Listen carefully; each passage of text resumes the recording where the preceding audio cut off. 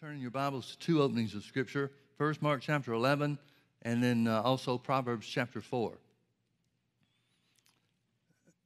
We've said numerous times that the four Gospels contain 19 individual cases of healing. Now, it seems like there's more than that to us, perhaps, because some of the Gospel writers include some of the same stories or same events.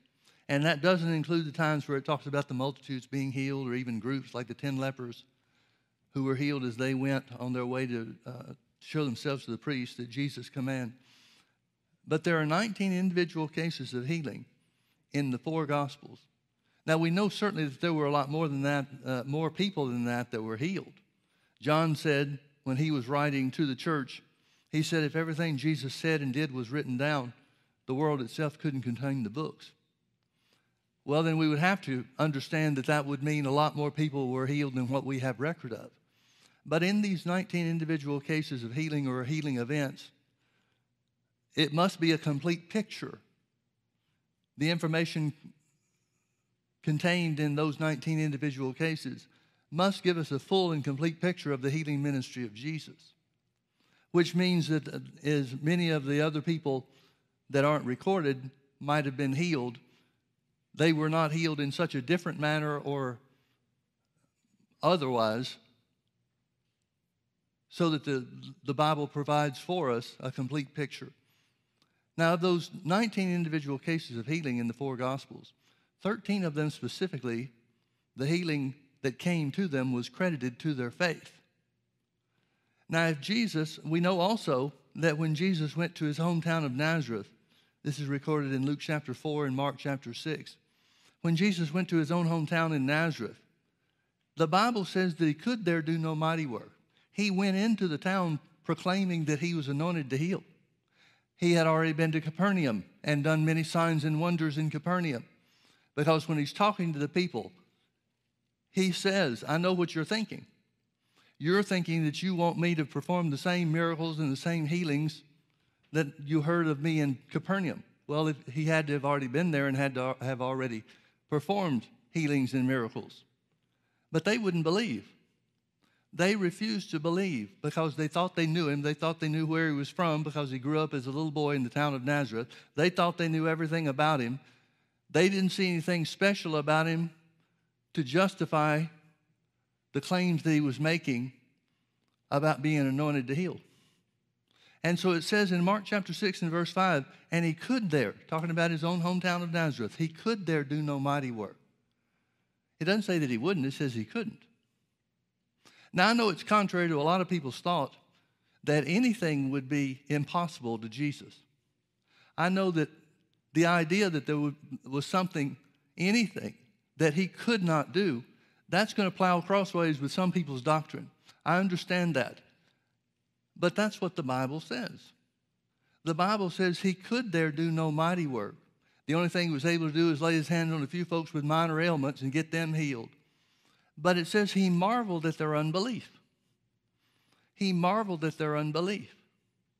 Well, if faith was necessary on the part of the recipient, in the majority of cases of healing that we have record of in the four Gospels, if faith was necessary to receive healing, the healing power of God from Jesus, then why would we not expect or understand that healing is required in us in our day too? That faith is required in order to activate the healing power of God in our day. If it took faith in Jesus' day, Jesus who had the Spirit of God without measure, if it took faith on the part of the recipients to receive the healing power of God for him, why would we expect it to be any different for us? So that's why we put such an emphasis on faith, specifically faith for healing, in these healing school services. Mark chapter 11, Jesus has cursed the fig tree, and the disciples heard the curse that he put on it the day before. He said, no man eat fruit of thee hereafter forever. The next morning they come by and they see the fig tree dried up from the roots. And they ask Jesus about it. Peter calls it into question, and Jesus explains how this miracle took place. Jesus answering said unto them, have faith in God. That's literally have the faith of God. And then he describes what the faith of God or the God kind of faith is like. For verily I say unto you that whosoever shall say unto this mountain, be thou removed and be thou cast into the sea, and shall not doubt in his heart, but shall believe that those things which he saith shall come to pass, he shall have whatsoever he saith. Now, folks, we understand that faith is the act of believing. We understand that the words faith and believe are interchangeable. And so when it talks about the God kind of faith, it's talking about Jesus is giving us a record and an example of what the faith of God does. We know that this faith of God was what Genesis chapter 1 tells us that God created the worlds with. He spoke the worlds into existence. He spoke the sun into the sky and the moon into the sky. He spoke the stars into the sky. He spoke the dry land to come up from and be separated from the waters that covered the earth. He spoke the animals in existence. 10 times Genesis chapter 1 tells us, and God said, and it was. And then he makes man. He didn't speak man into existence. He made man in his own class of being. He fashioned him with the works of his hand, the Bible says, and then he breathed into him the breath of life, and Adam and Eve became living souls. That shows us a perfect picture of the makeup of man. Paul, writing to the church at Thessalonica, 1 Thessalonians chapter 5, verse 23, he said, now the God of peace sanctify you wholly, W-H-O-L-L-Y, completely in other words. I pray God your whole spirit and soul and body be preserved blameless unto the coming of our Lord Jesus Christ. Man is a spirit, he has a soul, and he lives in a body. Now, if you'll notice right there in the middle of verse 23, Mark 11:23, he puts one qualifier. He makes one qualification or one stipulation for this God kind of faith to work. Let's read it again. Jesus said, verily I say unto you that whosoever shall say unto this mountain, be thou removed and be thou cast into the sea, and here's the qualifier, and shall not doubt in his heart. Shall not doubt in his heart. Shall not doubt in his heart, but shall believe that those things which he saith shall come to pass, he shall have whatsoever he saith. Folks, notice the emphasis on saying rather than believing. Whosoever shall say unto the mountain, be thou removed and be cast into the sea, and shall not doubt in his heart, but shall believe that those things which he saith shall come to pass, he shall have whatsoever he saith. Now look with me over to Proverbs chapter 4, beginning in verse 20. My son, attend to my words. Incline thine ear unto my sayings. Let them not depart from thine eyes. Keep them in the midst of thine heart. For they, my words, are life unto those that find them. Notice there's a discovery process to the word. They're life unto those that find them, and health to all their flesh. The word of God is health to our flesh. The flesh, the word flesh there is talking about the entire makeup of the physical makeup of man. So the word of God is life unto us who discover it. Discover it as being God's will. Discover it as being a useful tool and weapon to use against the attack of the enemy. Discover it to be the source of all good things. Paul said it this way in Romans chapter 1, verse 16. He said, I'm not ashamed of the gospel of Christ, for it, the gospel, the good news, the word of God, in other words, for it is the power of God unto salvation. The word salvation that's used there in Romans 1:16 is an all-inclusive word. It's the word sozo, S-O-Z-O in the Greek, and it means rescue, deliverance, to make safe, to make sound, and to heal. Notice here in verse 23 of Proverbs chapter 4, he goes on to say, keep thy heart with all diligence, for out of it are the issues of life. Now remember, Jesus emphasized in Mark 11:23 and that we just looked at, Jesus emphasized the words in our mouth, the words that we speak. He said the God kind of faith was directly tied to our words. Here, it's telling us that a part of the discovery process to make the word life unto us who find it and health to all our flesh, a part of that is understanding the spiritual importance of our words. Here where it says, keep your heart with all diligence, it's talking about the spirit of man. 1 Peter chapter 1, verse 3 talks about, 1 Peter chapter 4, verse 3 talks about the hidden man of the heart, which is the spirit of man. Well, what's that hidden man of the heart hidden from? It's hidden from the 5 physical senses. So the hidden man of the heart, or believing with the heart, and living up to the qualifier that Jesus gave us in Mark 11:23, not doubting in our heart, has everything to do with the words that we speak from within ourselves. In other words, not words that we speak according to the things that we can see outside, not according to the things that we feel as a part of the five physical senses, not according to the reasonings of man, but instead according to what the Bible says is God's word to us. You may remember also that in Proverbs chapter 3, it says, trust in the Lord with all your heart and lean not to your own understanding. See, even in the Old Testament, they made a distinction between the mental part of man, the mind of man, and the spirit. Your spirit issues spiritual forces. Keep your heart with all diligence, for out of it are the issues of the boundaries of life. If we're going to operate in the things of God, if we're going to take hold of all that God has provided for us through the work of Jesus, his sacrificial work, that is, then we're going to have to understand that the forces of life, the forces of healing, the forces of health, the power of God that provides healing for our physical body, that comes from within us. And it's released by our words. Now turn with me over to 1 Timothy chapter 6. 1 Timothy chapter 6, verse 12. Paul's writing to Timothy, who's the pastor of the church at Ephesus, the biggest and the most well-known church of that day. And he says, fight the good fight of faith. Notice there's a fight to faith. Fight the good fight of faith. Lay hold on eternal life, whereunto thou also wert called, and hast professed a good profession before many witnesses. He says, fight the good fight of faith. Now, we talked about this some this morning briefly. But when he says to Timothy, lay hold on eternal life, he can't be saying, Timothy, it's important for you to get saved. We know that Timothy was Paul's son in the faith, his spiritual son. He treats him as a father, much more so than anybody else that traveled with him or worked with him in ministry. He identified with Timothy as his spiritual father.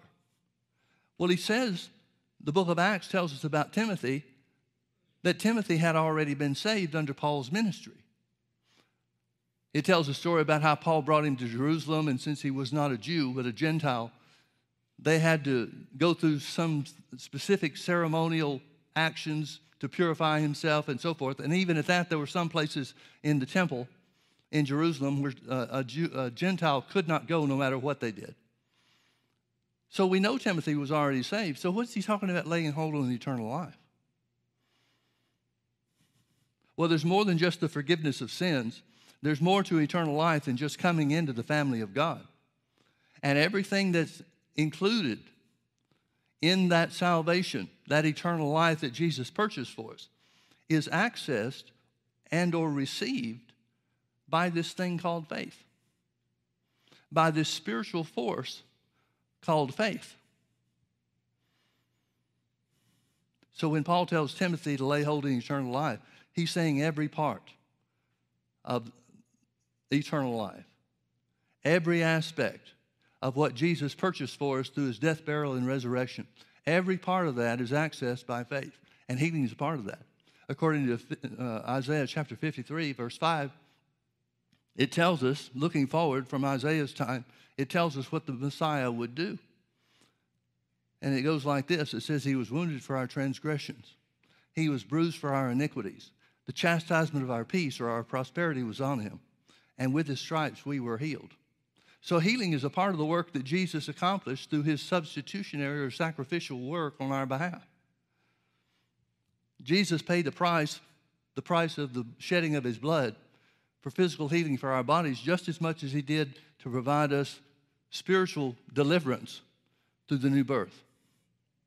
It was the same blood of Jesus that was shed for our sicknesses as was shed for our sins. Now let's look at a couple of cases, a couple of instances of healing in Jesus' ministry to get a picture of what belongs to us. Look with me over to Mark chapter 5. We'll start with this. Here's a familiar story that greatly illustrates how faith works. Mark chapter 5, verse 25, and a certain woman which had an issue of blood 12 years and had suffered many things of many physicians and had spent all that she had, and was nothing better, but rather grew worse. When she had heard of Jesus, came in the press behind and touched his garment. For she said, if I may touch but his clothes, I shall be whole. And straightway the fountain of her blood was dried up, and she felt in her body that she was healed of that plague. And Jesus, immediately knowing in himself that virtue or power had gone out of him, turned him about in the press and said, who touched my clothes? And his disciples said unto him, thou seest the multitude thronging thee, and sayest thou, who touched me? In other words, they're saying everybody is touching you. Now, why is everybody touching him? Well, the Bible tells us that prior to this time where Jesus was in this certain place, this city of Capernaum, it tells us how that there were multitudes of people that were healed by touching Jesus' garment. There were many people that were healed either by the physical touch of Jesus or in some cases where they just came up and touched his garment. This woman must have heard something along that line. Notice it says when she heard of Jesus, she came in the press behind. Well, the Bible says in Romans 10:17 that faith comes by hearing and hearing by the word. So if what she heard developed faith in her, and the faith that she had gained from what she heard was to touch his garment to receive his healing, her healing, then that means she had to have heard something about people being healed by the physical touch of Jesus or by touching his garment. Because that's what she did. That's what she had faith for. When she heard of Jesus, she came in the press behind, for she said, notice the first thing that happened when faith arrived in her heart based on what she had heard of Jesus. The first thing that happened was she spoke. For she said, if I can just touch his garment, I shall be whole. If I can just touch his garment, I shall be whole. Well, she acted on that and came to where Jesus was and touched him. And sure enough, the healing power of God went out of him and into her. Jesus wants to know who tapped into the power. And the disciples are saying, there's no way we're going to find out one person that touched you. Look at all these people that are pressing against you, trying to touch you. They may have heard the same thing that the woman with the issue of blood heard. But one thing's for sure, they didn't let it affect what they did or what they said, and she did. Jesus knew that power had gone out of him, so he knew that there was one certain somebody that touched him in faith, whereas everybody else is just touching him apparently to see what will happen. Folks, the great tragedy of this story is that only one person was healed. Every person in that crowd, every sick person in that multitude could have been healed. It wasn't like God picked and was in the business of picking and choosing who gets it and who doesn't get it. She made the determination of what she would have because she began to say. Now remember, Jesus identified and defined the God kind of faith as whosoever shall say unto the mountain, or the problem, or the sickness, or the disease. Whosoever shall say unto the mountain, be removed and be cast into the sea, and shall not doubt in her heart, but shall believe that the things that she says will come to pass, she'll have whatsoever she said. Well, that's what she got, isn't it? She got exactly what she said. Well, the story continues. Jesus finds out. She comes in and admits what's going on. Jesus looked round about to see her that had done this thing, but the woman, fearing and trembling, knowing what was done in her, came and fell down before him and told him all the truth. And he said unto her, daughter, thy faith has made thee whole. Go in peace and be whole of thy plague. Now, it's interesting to me that Jesus did not credit the healing power of God as being the major emphasis here. He did not say, well, lady, you're sure lucky that you tapped into the power of God. No, rather, Jesus credits the faith of the woman. He credits the woman's faith as being the active agent that made the healing power that Jesus was anointed with hers for the effect or the result of healing for her body.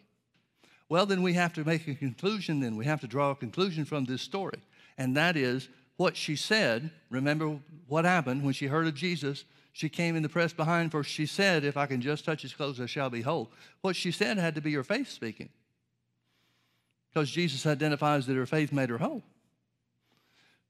So what she said was her faith speaking. What you say is your faith speaking too. What I say is my faith speaking too. Now, I want you to understand something about this. And whereas we look at this story, and it's a great story, I love the details of the story, because it helps us understand how we can stand in faith and reach out and take hold of what belongs to us, just like she did. But Jesus doesn't credit this as being some unusual manifestation of faith. Jesus doesn't look at this as some great faith. He says, daughter, your faith has made you whole. Go in peace and be whole of thy plague. But this seems to just be, in his estimation, this seems to be run-of-the-mill general faith.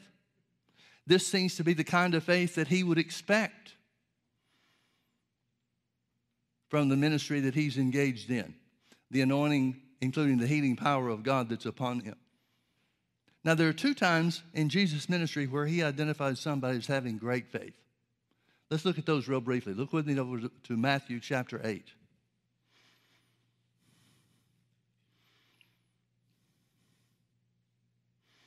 Matthew chapter 8, it says, and when Jesus was entered into Capernaum, there came unto him a centurion beseeching him, and saying, Lord, my servant lies at home, sick of the palsy, grievously tormented. And Jesus said unto him, I will come and heal him. The centurion, which is the Roman captain, he's a captain of an army of 100.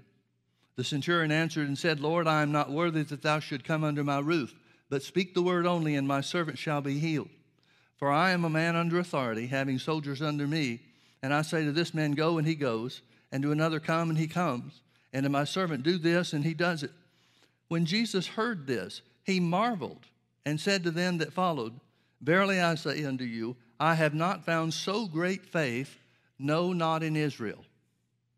I have not found so great faith, no, not in Israel. What was it about this man's faith that made it great in Jesus' estimation? Well, the thing that the story tells us about the man is that he understood from whatever he heard about Jesus, whatever he had heard about Jesus being a healer, whatever he heard about Jesus delivering people, whatever he heard, he recognized from what he heard. Again, faith comes by hearing, and hearing by the word. It identified to him because of his life experience and the people that were under his charge and under his command. He recognized that for Jesus to heal the sick, he had to have authority over sickness and disease. And because his place in the Roman army was such that it was a matter of authority, he had people that he had authority over, and there were people over him that had authority over him. He understood that if Jesus had that authority over sickness and disease, then it wasn't necessary for a physical touch, because authority is exercised through words. So his position was, speak the word only. I don't need you to come to my house. I don't need my servant to touch your clothes. It's not necessary for there to be a physical presence, Jesus' physical presence. Now, folks, think about this. Who would turn down Jesus coming to your house? If Jesus said, I'll come to your house, most people would just say, well, whatever I was planning, and we'll go with your plan instead. But this guy was different. This guy said, I understand authority. I understand that the only way that you're able to heal and deliver people is because you have authority over sickness and disease. So speak the word only, and my servant will be healed. Speak the word only, and my servant will be healed. The thing that made Jesus marvel at this man's faith and identify it as great faith was that the power was in the words of the one who had authority over sickness. The power, the healing power of God, was contained in the words of the one who had authority over sickness and disease. Folks, that was true then, and it's still true today. That's why Paul said the gospel, the good news of Jesus, is the power of God unto salvation, unto healing, unto deliverance, unto rescue. The word of God is sufficient, well sufficient in power to heal the flesh of any and everybody that comes to him. So Jesus marvels. He said, I haven't found so great faith, no, not in Israel. The thing that he's marveling at is the man's understanding that the word of God is the power of God. Jesus himself, in and of himself, was not the power of God. Now that brings us to another point that we have to consider, and that is in Philippians chapter 2, the Bible says Jesus emptied himself of his heavenly power and glory. The power that he had and the glory that he had with the Father before the worlds began, He laid that aside to come to the earth and be found in fashion as a human being. He laid all that aside. One way that we know that in confirming Scripture is when Jesus is praying in John chapter 17, just before he's taken into custody by the Roman soldiers in the Garden of Gethsemane. When Jesus is praying unto the Father, John, by the Holy Ghost, gives us some insight into what he prayed. And one of the things he prayed was that after he finished the work of salvation, the work of redemption, after he went to the cross and was raised again from the dead, he says, give me back the power that I had with you before the worlds began. Well, if he's asking God to give it back to him, then he must not have it while he was here on the earth. See, so many people have the mistaken idea that because Jesus was the Son of God, he just indiscriminately or abstractly healed whoever he wanted to heal because he was the Son of God. He was God here on the earth. Well, he was God here on the earth, but he had laid aside his power and glory to be found in fashion as a man.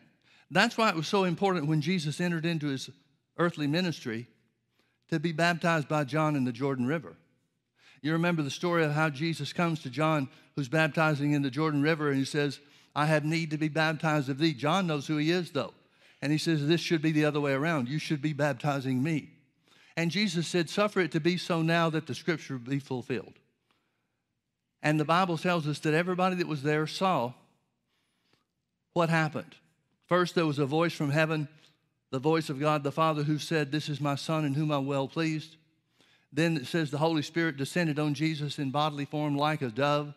It doesn't mean the Holy Ghost was a bird. It means everybody saw something come from heaven, land on Jesus, and stay, which was the anointing of God. From that time, Jesus began to preach. And as we see in Luke chapter 4, the first message that he preached in Nazareth would be the same first message he preached everywhere else he went that was new. And he began to preach and to say, the Spirit of the Lord is upon me because he's anointed me.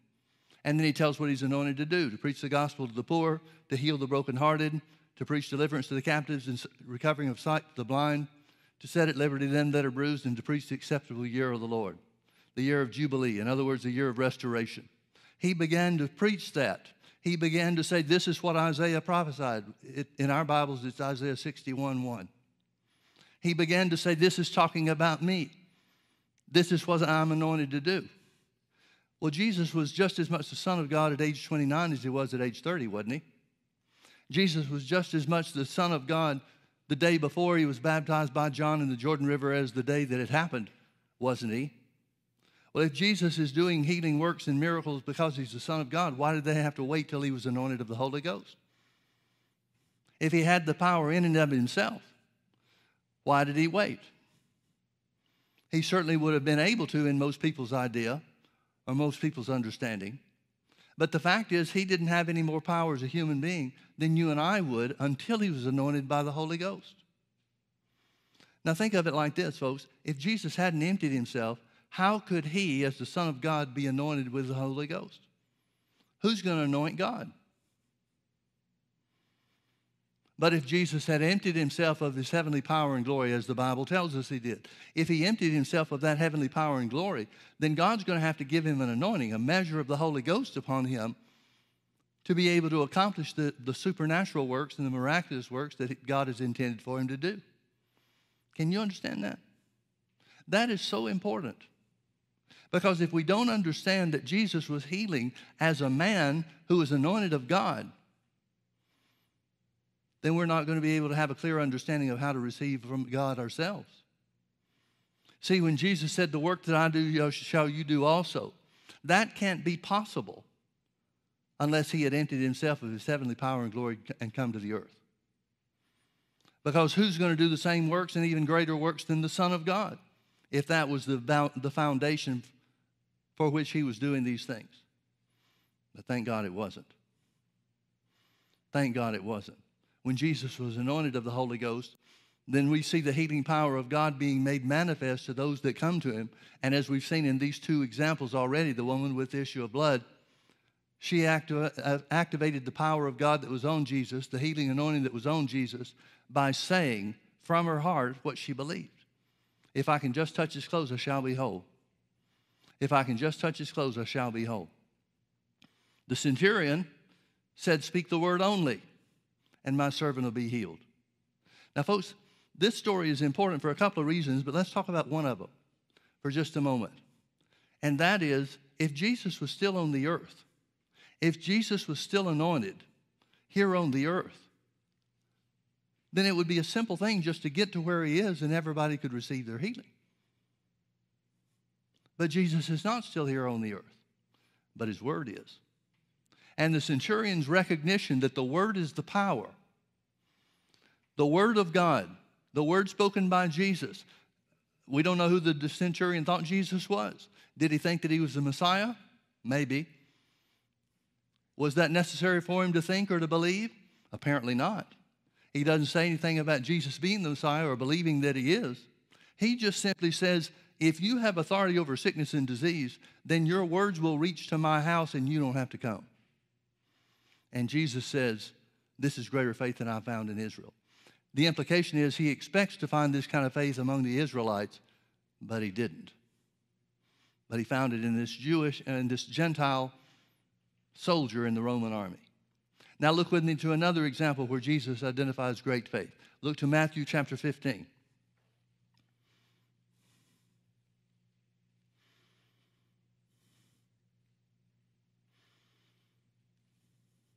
Matthew chapter 15, beginning in verse 21, it says, Then Jesus went thence and departed into the coast of Tyre and Sidon. This is not in Judea. This is in Gentile territory that's very near to the border of Israel. But he's in Gentile territory. Jesus went thence and departed into the coast of Tyre and Sidon. And behold, a woman of Canaan came out of the same coast and cried unto him, saying, Have mercy on me, O Lord, thou son of David. My daughter is grievously vexed with a devil. She knows something about Jesus, doesn't she? She's just not indiscriminately going out asking anybody to heal her daughter, because that wouldn't make sense. Nobody else would be expected to have healing or delivering power. But when she hears of Jesus, she identifies, she comes to a conclusion of who she thinks he is. When she calls him the son of David, that's a messianic term. She's saying, I believe you're the Messiah. She identified her faith in the fact that he was sent from God to be the Savior of the world. So she cries out and says, Have mercy on me, O Lord, thou son of David, for my daughter is grievously vexed with the devil. But he answered her not a word. He didn't even respond. And his disciples came and besought him, saying, Send her away, for she cries after us. Now we've already heard, and the scripture identifies one thing that she said. Have mercy on me, O Lord, thou son of David. My daughter is grievously vexed with the devil. But the next verse tells us or implies to us that she doesn't let up. Just because Jesus didn't answer her, she didn't turn back. She continues to cry out. I don't know if she's crying out the same thing over and over again, but whatever she's doing is making enough noise to annoy the disciples. And so the disciples, who at this point in time in Jesus' ministry are primarily responsible for crowd control, turn it back on Jesus and saying, You're going to have to get rid of her. We can't shut her up. That implies that they tried and failed. So his disciples came and besought him, saying, Send her away, for she cries after us. But he answered and said, I am not sent but to the lost sheep of the house of Israel. In other words, he's saying, I'm not here for the Gentiles yet. Now we know that through Jesus' death, burial, and resurrection, the sacrifice was made for the sins of the world, not just the sins of Israel. But Jesus was slain from the foundations of the world, first to be made known unto the Jews, and after that the Gentiles. And so Jesus is simply talking about timing. He's simply talking about the phase of ministry that he's in. He says, I'm not sent into Gentile territory to heal the Gentiles. Apparently, he was trying to get away from the crowds, and that's the reason why he went into the coast of Tyre and Sidon. Because you never find him ministering in any significant way outside of the boundaries of Israel, because he was sent first to the Jews. And so that's what he's saying. He's saying, I can't help you, lady. I'm not sent but to the lost sheep of the house of Israel. I'm not sent to the Gentiles. Well, that would be discouraging. First, you've been discouraged because Jesus didn't answer you when you came to him. Now, when he does finally respond, he says, I can't help you. Then she came and worshiped him, saying, Lord, help me. Lord, help me. But he answered her and said, it is not meet or right or appropriate to take the children's bread and to cast it to dogs. Now, I want you to understand something, folks. Healing is identified by Jesus in this statement as the children's bread. In other words, healing was available as far as Jesus was concerned, and Jesus was here on the earth doing the will of God. Everything he did was the will of God. If he ever stepped out of the will of God in any way whatsoever, then that's sin, and he becomes an unworthy sacrifice for the sins of mankind. So Jesus is identifying that healing and deliverance belongs to the children of Israel. Well, let's stop there and think about that for a moment. If Jesus said unequivocally, without hesitation, that healing and deliverance was something that belonged to the Israelites or the children of Abraham, then that has to belong to us too. Because the Bible says in Galatians 3:13, Christ has redeemed us from the curse of the law. Go back to Deuteronomy 28 and look at the curse of the law, and it's chock full of sickness and disease, different sicknesses and different diseases. And then it summarizes it by saying, also every other sickness and disease not mentioned in this book of the law will come upon you through disobedience. So all sickness and disease is identified as a part of the curse of the law. So when Galatians 3:13 says Christ has redeemed us from the curse of the law, being made a curse for us, for it is written, cursed is everyone that hangeth on a tree. It goes on to tell us why. That the blessing of Abraham might come on the Gentiles. That the blessing of Abraham might come on the Gentiles. This children's bread that he identifies as including sickness and disease, or healing and deliverance, rather, from sickness and disease. This thing that he identifies is the blessing of Abraham. And the Bible says because of what Jesus did on the cross as our substitute, it belongs to you and me too. No exceptions, no qualifications. It simply belongs to us. So he says it's not right to take the children's bread and to cast it to dogs. Now that's an insult. It's a common insult, and it doesn't mean there's any animosity behind what he said. But the Jews considered themselves the chosen people of God, rightly so. God did choose them. But they considered everybody else as dogs. They considered themselves as God's favorite, and everybody else is not. So when he says it's not meet or right or appropriate to take the children's bread and to cast it to dogs, he's insulting her. But she doesn't take the insult. She said, truth, Lord, yet the dogs eat of the crumbs which fall from their master's table. Then Jesus answered and said unto her, O woman, great is your faith. And her daughter was made whole. Great is your faith, be it unto thee even as thou wilt. And her daughter was made whole from that very hour. Now we saw what Jesus identified as great faith to the centurion in Matthew chapter 8. What is he identifying as great faith on the part of this Gentile woman that gains her access to the healing and delivering power of God even before it was intended to be available for the Gentiles? She wouldn't give up. She simply wouldn't give up. She pled her case based on what Jesus said.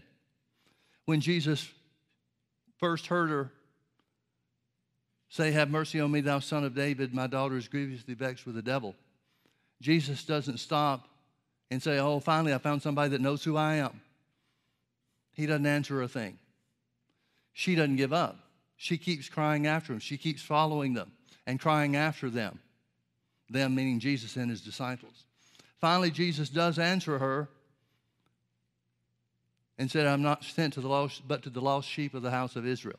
In other words, he's saying this doesn't belong to you now. She's had at least 2 opportunities to be very discouraged and offended. Wouldn't you agree?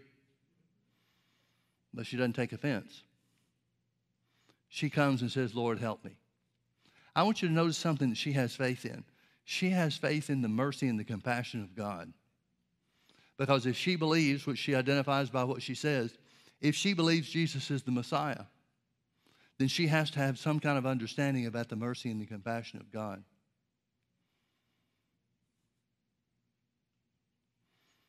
So she worships and she says, Lord, help me. Lord, help me. Now, folks, Jesus was the manifestation of God's will here in the earth. In other words, everything that we see Jesus doing, Jesus even said this to his disciples. He said, he that has seen me has seen the Father. That means every act of mercy and compassion that we see in Jesus during his earthly ministry is exactly the same compassion that he and God the Father have now in our day. He wasn't more compassionate. God wasn't more compassionate for the people that came to Jesus when he was here on the earth than the people that live on the earth now. It's all the same as far as God's concerned. He has compassion on everybody. And Jesus could not resist the woman saying, Lord, help me. Every time she refuses to be offended, every time she refuses the insult, she's softening Jesus little by little by little by little. Finally, when Jesus says, it's not right, I understand, I'm sorry, but it's not right to take the children's bread, the healing and deliverance that belongs to the children of Abraham, or the seed of Abraham, and give it to the Gentiles. She uses his words as her own defense. She says, Lord, even the dogs that eat the crumbs from the master's table. I don't mind being called a dog because I know who you are, and I know the compassion of the one who sent you. And Jesus can't resist that. Folks, I want you to get this. Jesus, acting in God's stead, performing the will of God here on the earth, could not turn away the woman that wouldn't give up. And he marvels and said, woman, great is your faith. Be it unto you even as you believed. And her daughter was healed. Her daughter was healed. So great faith accepts the word of God as the only thing that's necessary to be healed or delivered. And great faith won't give up. Wouldn't it be ideal, folks, if we had some kind of handbook that was the last chapter of the Bible in some way or another, telling us how long we'd have to stand in faith for different diseases? Skin cancer, you're going to have to stand in faith for 3 months. Lung cancer is going to take 8 months.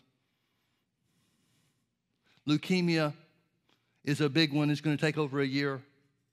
Wouldn't it be helpful if we knew ahead of time what we were in for? But if we knew, it wouldn't be an operation of faith.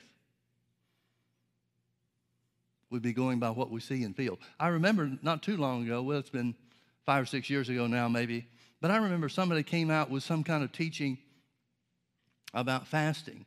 They said that they had a special revelation from God about fasting, and that if you fasted a certain amount of days for each sickness and disease, then it would cover you and you'd enter into his healing. Very similar to what we just identified before, only this way it was fasting. Neurological disorders took a 21-day fast. Cancer, lung cancer, took a 30-day fast, and that kind of stuff. And I remember hearing it at the time, and there were people that were excited about it and all that kind of stuff. And I remember at the time thinking, how do they know? Is there somebody that had these diseases that just went on the experimentation trail and saw how long that it took? It was just ridiculous. The people who weren't grounded in the Word, looking for something other than the Word, bought into it. And it caused harm for a lot of people. Folks, God cannot resist the faith that speaks the Word only. Not like he's trying to. It pleases God when we stand in faith. And God can't resist somebody that won't give up.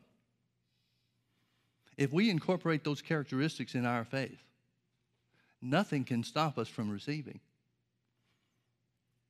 If you recognize that the Word of God is the power of God, and the Word of God spoken in and of itself, Jesus took our infirmities and bore our sicknesses, and with his stripes we are healed. If we recognize that that Word has enough and even more than enough power to bring us into divine health, no matter how long it takes, no matter what obstacles arise, no matter what symptoms occur, or what we feel or think about any of the things that took place or take place after we start believing God, if we take the position that we just won't give up because the Word of God is true, the devil doesn't have enough power to enforce sickness and disease over us. He just doesn't. Jesus identifies these as great faith. As I said, the woman with the issue of blood, he didn't say her faith was great. Doesn't mean it wasn't.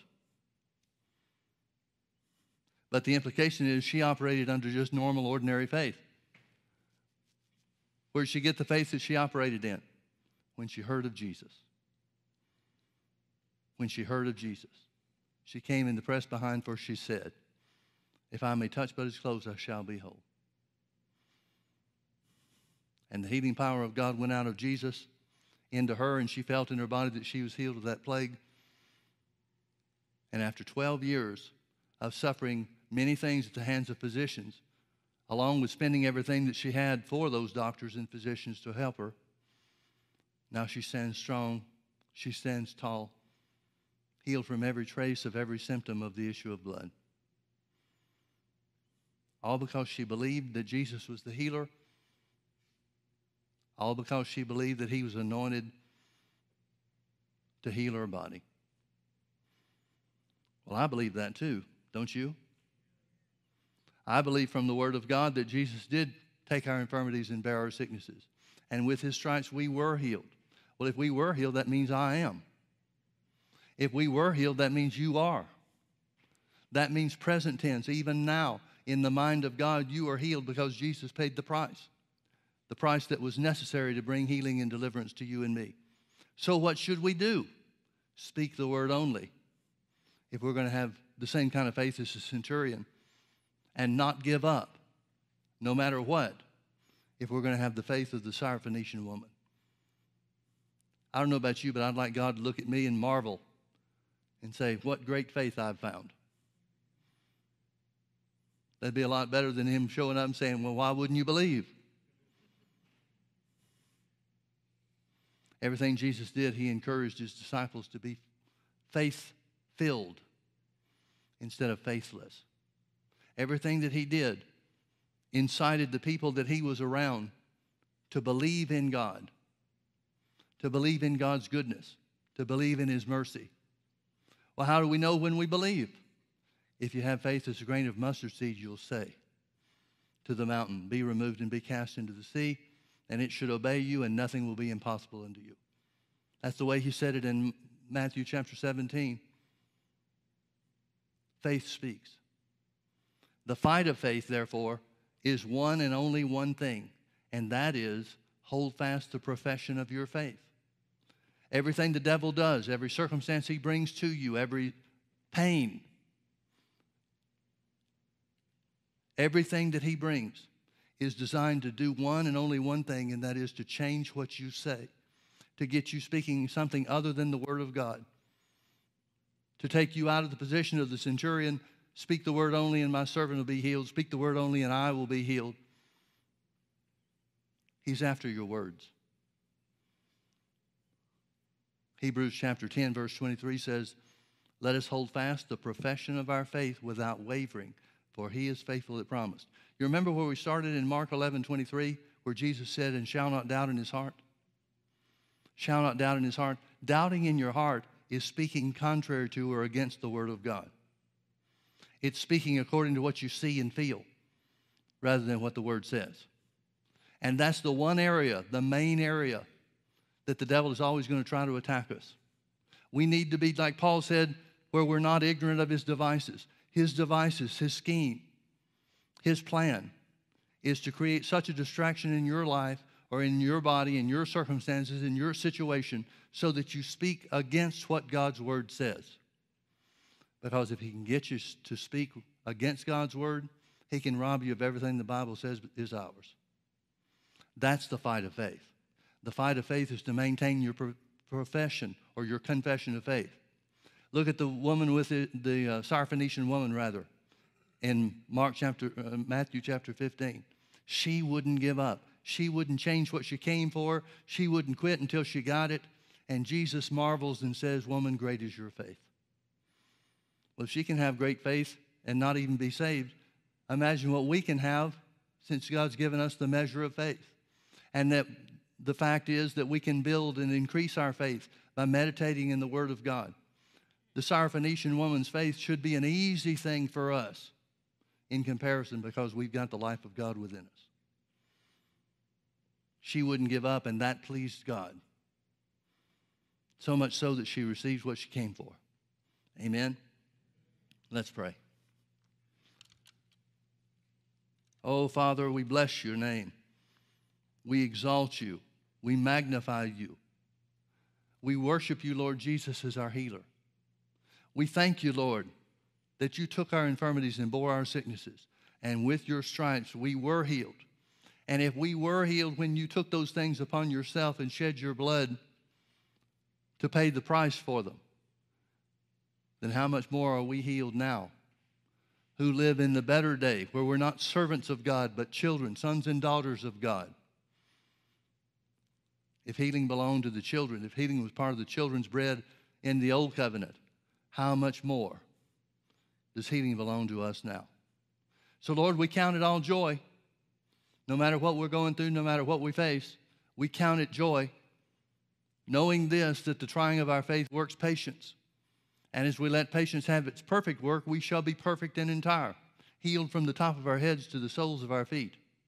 That healing power, that healing work will rise up from within us, because the Holy Ghost, the very Spirit of God, the very life of God himself, dwells within our hearts, our spirits. And that Spirit of God, that life of God, quickens our mortal bodies. So we bless you, Father. We'll not give up. We'll not turn away. We'll not cast away our confidence. For our confidence is in you, and your word says that it has great recompense of reward. So we'll hold fast.